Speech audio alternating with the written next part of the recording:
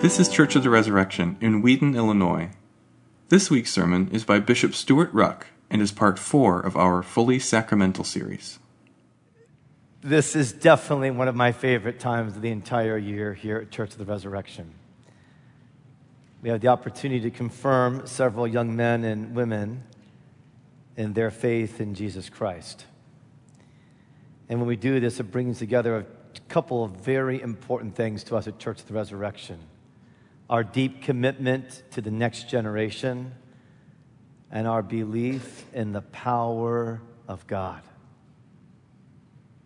So pray with me.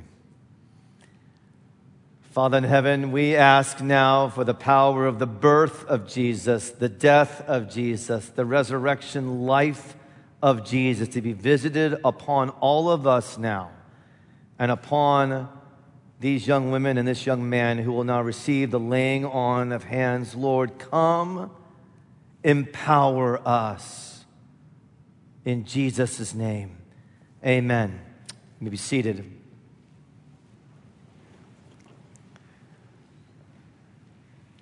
Okay, so confirmands, it's my expectation that at least a few of you who I baptized at least a few of you when you were much, much smaller have heard what I'm going to share with you in the beginning many times. I want to share with you and with you all a moment I had that was very defining for me in my teenage years. And I've since shared that with successive confirmation generations for a long time. And I plan on continuing to share it. It was June of 1983. I was at a summer camp in North Carolina. I was there with many of my buddies, some of them very committed followers of Jesus, some of them not committed followers of Jesus, some of them not sure. We were lying on our backs. Our leader was there. It was one of those just golden moon nights, full moon, not at all unlike last night, which I took note of. And I think spontaneously the leader just said to us, whenever you see a full moon, you guys, what if we all committed to pray? Make me a force for Jesus in my generation. What if a full moon became a prayer trigger? Now, I think I probably have had a lot of moments like that, or where someone was trying to create a moment for me to remember something. I've heard a lot of sermons where I was supposed to remember something, and I've forgotten a lot. But God chose that moment to set into my heart and my mind that mechanism. So now for decades, when I see a full moon, I'm out camping, or I look out the bedroom window, or I'm parking the car and walking back to the house and I see a full moon, I've prayed, God, make me a force for Jesus and my generation. And I would like to give that prayer to you all. I'd like to ask you to pray that. Because that's at the heart of confirmation. Now, here's what I haven't talked about before. How? How do you get from point A to point B? How do you hear a vision like that, a moment like that? But then how does it actually happen? In other words, how when a month later in that very summer, my 16-year-old summer, I would move from really close friends, phenomenal sports teams, an incredible sense of community to a brand new high school, twice the size, all new people. How in that really challenging season would I be a force for Jesus in my generation? Or how about a year later, utterly unbeknownst to me, what would completely bring shock to my life, a year later, in the summer of my 17-year-old life, my parents would separate and ultimately divorce? How in the midst of that, which utterly changed my life, would I become a force for Jesus in my generation? How about in my college years and post-college, when I would face temptations and opportunities that were contrary to the way of Jesus? They were the way of foolishness, is what the Bible will call it. It would be the way of the world. How would I, in those moments, how would I, in those years,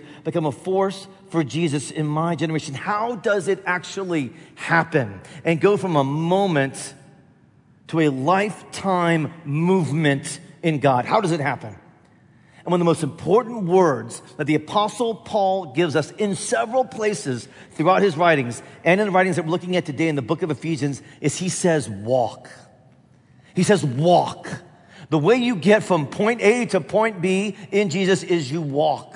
Indeed, this is stemming from Jesus' call that I shared with you guys in our very first confirmation class. Come and follow me. Come and walk behind me, walk with me, walk in me, walk empowered by me, because walking itself will not be enough. Indeed, you will have to choose, will I walk in the way of foolishness? Walking itself is not the way necessarily. Will I walk in the way of the world, or will I walk in the way of the power of God? The world has great power and great influence and can give an incredible sense of momentum and an incredible sense of accomplishment and achievement and relief and even identity. Will I walk in this way, or will I walk in the way of the power of God? We have to have power from the living God himself to walk in his way.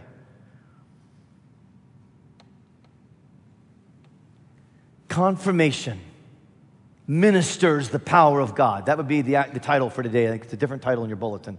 Confirmation ministers the power of God. I taught last week that baptism ministers closeness to Jesus. Baptism gives us a new birth, but I said last week, the new birth is profound.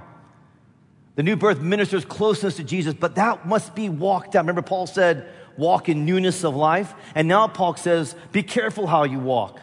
Chapter 5 of Ephesians. I'm going to turn there, you guys. We'll be in Ephesians chapter 4 and 5. If you're using a Res Bible, that's page 977.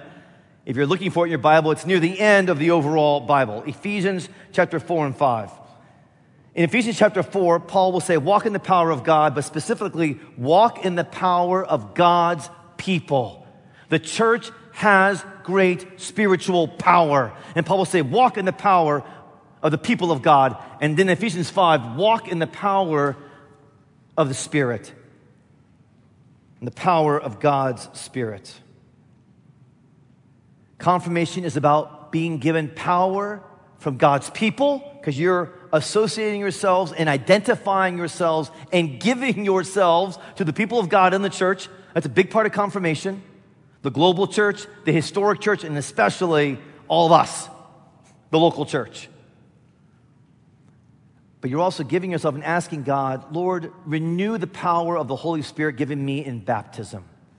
You were given the Holy Spirit. Now renew that power in me. So we were praying for you guys last night. We had a prayer meeting here until late into the night praying for you. Because so many of us know what's ahead. We know there are going to be moments that are going to come for you guys where you're going to be, I don't even know if this is a decision. I'm so confused. I'm so bewildered. Is it a decision for the world? Is it a decision for God? We know that it's going to come all the time for you all, because it comes all the time for us still. So we prayed for you last night. And here was a prayer image somebody got. They got a picture as they were praying. Sometimes God gives us pictures to know how to pray more. And the picture was of you all with your baptism candles. When a child's baptized or an adult baptized, they're given a baptism candle. It's lit to the Paschal candle, which is a symbol of God's resurrection in Jesus Christ. You had you had your baptism candle. It was lit, and you all walked down to the font. And this is interesting. You put your candle in the water, which we would think would extinguish the candle, but it flamed up higher, like the water was gasoline, like the water was ministering the most important thing, which is the power of the resurrection. So I'm praying that what you were given in baptism will flame up today. Walk in the power of God's people, chapter 4. Ephesians does a lot of work about what it means to be the people of God, how to live in the people of God, how to walk. How to walk. Paul, writing from a place of some level, he may have been with other people in prison, but certainly an experience of being solitary and alone, a prisoner of the Lord, verse 1, urge you to walk in a manner worthy. So walk in a manner worthy.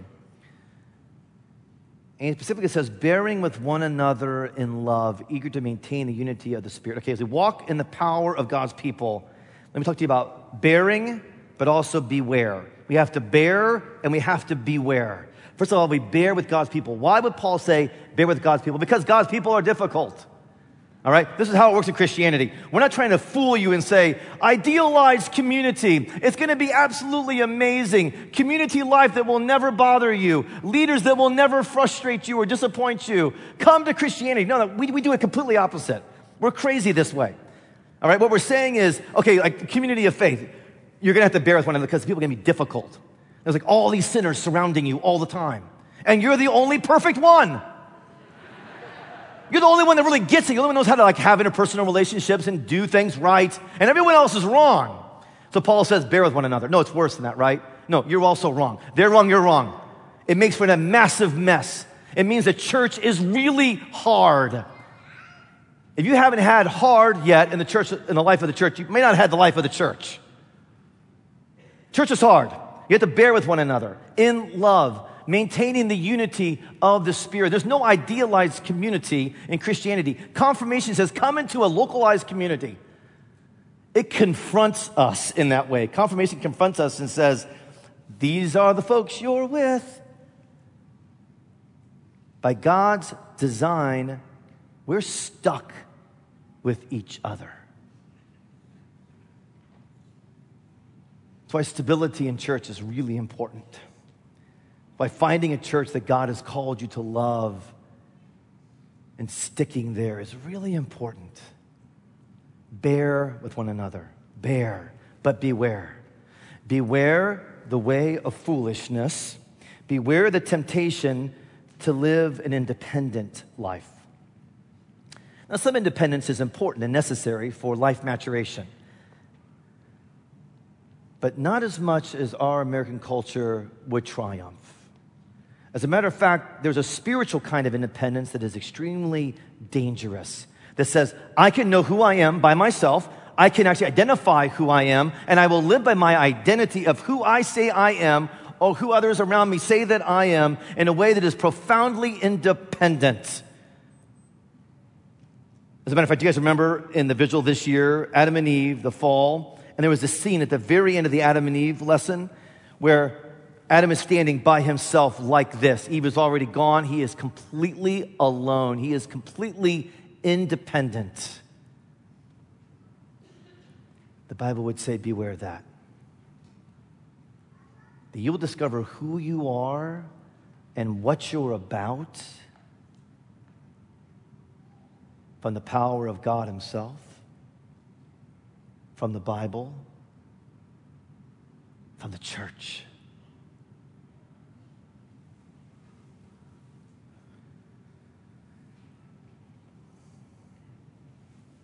I had a Nigerian friend, and I was telling him about my life in America, and he said, well, tell me more about your village, Stuart. I said, oh, we don't live in villages. I live in a suburb. Tell me about your suburb. Well, there's a whole bunch of houses, and I don't really know everybody even on my street. He said, you don't have villages. He said, my brother, how can you have everything in America but not have villages? I pity you. He was right. He was right. No, we need the village church. And that's what you're committing to today. I decided after I graduated from college that I was going to live in what we called an intentional community. It was going to be a community that realized all of our ideals of community life. We were going to create our own village.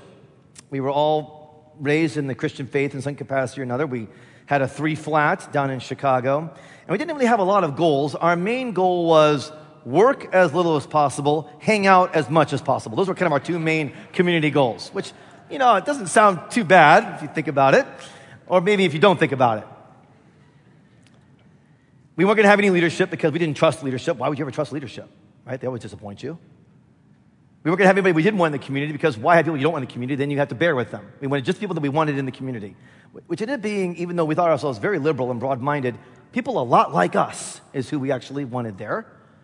The same dismissal of authority, the same dismissal of the Bible, the same dismissal of conservative Christianity. And we lived this intentional community until we didn't, because it couldn't hold, because there was no center, because there was no leadership. Somebody else came into the vacuum of leadership. They started leading, but nobody elected that person. They just took over, and all of a sudden factions began to happen, and people began to move away from one another. And before I knew, within a year, the entire intentional community of hanging out had utterly exploded. There was no center. There was no bearing with one another. There was no power of the Holy Spirit. So we walk in the power of God's Spirit now, Ephesians chapter 5. Just turn the page there. Verse 15. Look carefully then how you walk. Look carefully then how you walk. Make the best of the time, because the days are evil. Do not be foolish. Understand what the will of the Lord is. Here is his will.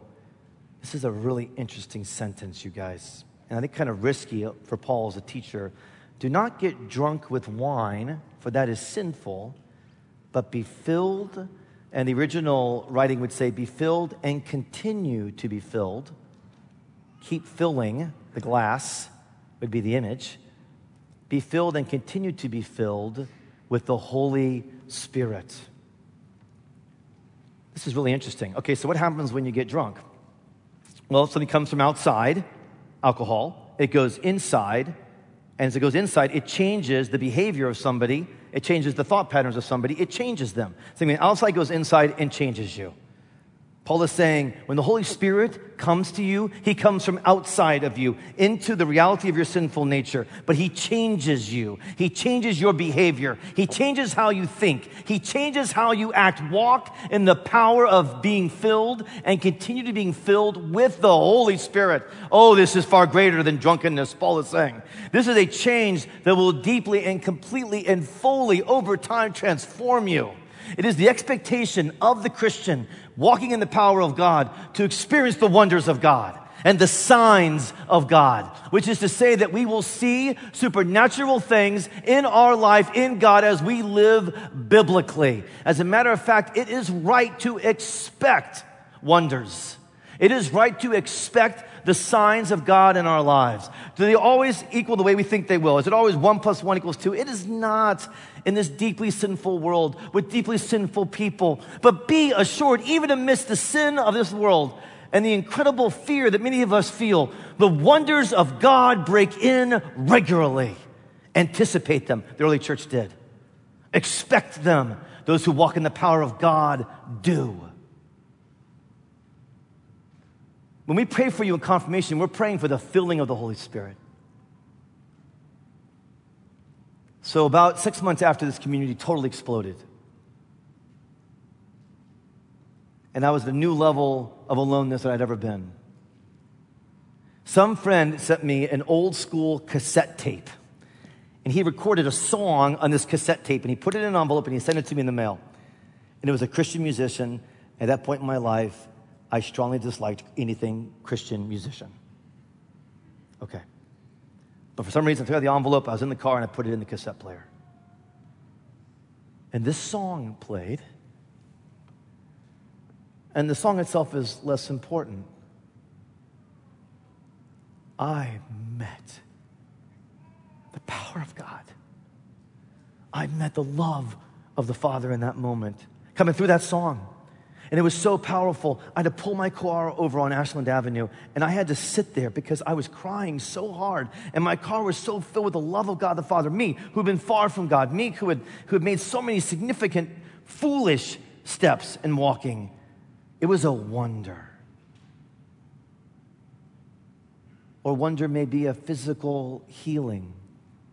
Wonder may be what we saw over and over again this Holy Week of people being freed from demonic power. Wonder may be a lifting of anxiety so you can actually be quiet for 15 minutes and pray. So many wonders. And yet as well, so much just walking. There are wonders, but much of it will be walking. One of the ways that the prayer book puts it regarding confirmation is you walk in daily increase. You walk in just daily receiving of the Lord, daily receiving of the Holy Spirit. You walk by daily being in your Bible. You walk by daily living the life of prayer. That there is wonder, be assured. But it's also just praying for one another and learning the Bible and living it.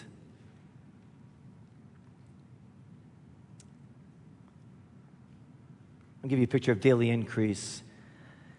I had many of our young leaders, men and women, gathered who are going to help plant churches, they're going to help lead churches, serve globally. They were gathered this week. And so I just did a short teaching with them from the Bible about how it is that we can listen to God for each other. In other words, we can pray for each other and we can listen to God for each other. And sometimes God will give us a scripture verse for each other, very often, or a picture in prayer, kind of like the picture I just shared at the beginning of this teaching. And we can pray that for the other person, just to strengthen them, to encourage them. It's a very simple exercise. So I taught on it, and I said, we're going to take 10 minutes. I'm going to have you pair off, and you're just going to, it may feel a little contrived, but you're just going to go and you're going to say, God, would you give me a prayer for this person? Would you give me a scripture verse or a picture? And we're just going to try it. Don't feel too awkward about it. It's okay. And we just went and prayed in pairs. And they came back, and I said, okay, now I want you to talk about what happened. And demystify, just talk about what happened. One young woman said, her eyes were wide, she just said, well, a week ago, somebody prayed for me, and they got a picture in prayer of a watering hole, and of people coming to that watering hole to be refreshed. And that's exactly what my prayer partner today got, was a picture of water, and people coming to water to be refreshed. So it was like a confirmation. Would I call that a wonder? Well, I guess, but I would actually just say that was a daily increase. That was God meeting them. Someone else said, my prayer partner got a picture of a dove lighting on me, and a dove is a symbol of the Holy Spirit in the Bible, and I have been praying over and over again that I would increase in my ministry in the Holy Spirit, but my prayer partner, who doesn't even know me that well, had no idea that was important to me. There it was. And they were strengthened by God's knowledge of them and His power to walk in the power of God. Confirmation ministers the power of God. Confirmation ministers the power of the people of God and the power of the Spirit of God. In the name of the Father, and the Son, and the Holy Spirit. Amen. Thanks for listening. Our vision at Church of the Resurrection is to equip everyone for transformation. As a part of that vision, we love to share dynamic teaching, original music, and stories of transformation. For more of what you heard today, check out the rest of our podcast. To learn more about our ministry, visit churchres.org.